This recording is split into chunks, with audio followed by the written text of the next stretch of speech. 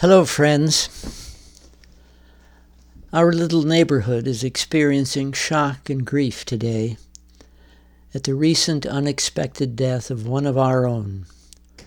A sweet man of great good humor, intelligence, creativity, and endless capacity for fun, an endless supply of improbable tales, and ample kindness. In his honor, I'll be reading 3 poems that I've already presented on this podcast. We send you off with all of our love, Oscar. Bury me in the sky.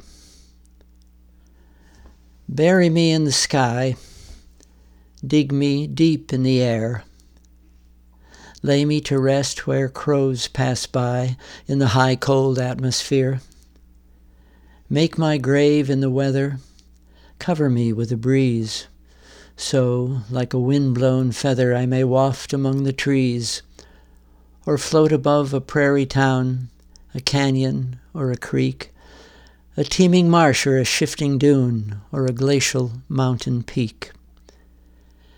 And if, perhaps, you miss me, remember, I'm just overhead, skimming along like a frisbee, enjoying the life of the dead.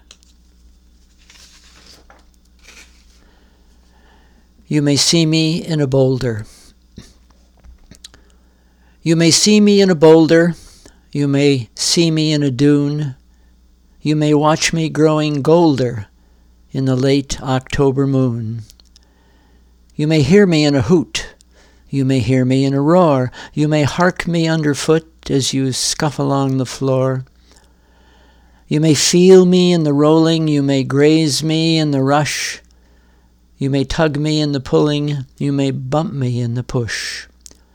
You may smell me in the lilacs, you may taste me in the dew, as you take your early walks when the day is fresh and new. From Kathmandu to Hong Kong, from tarn to bog to sea, when I am gone, I won't be gone. There's nowhere I won't be.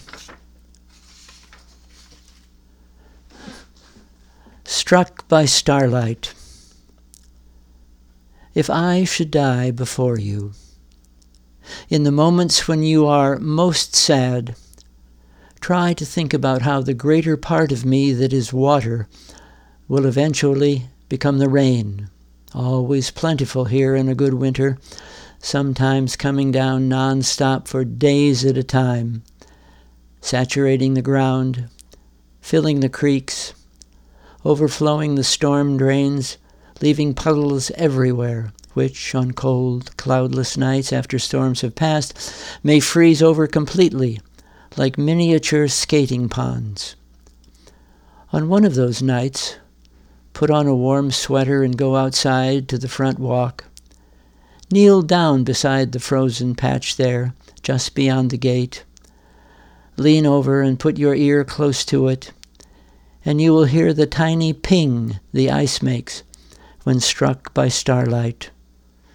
That will be me saying hello. So long, Oscar. Travel well.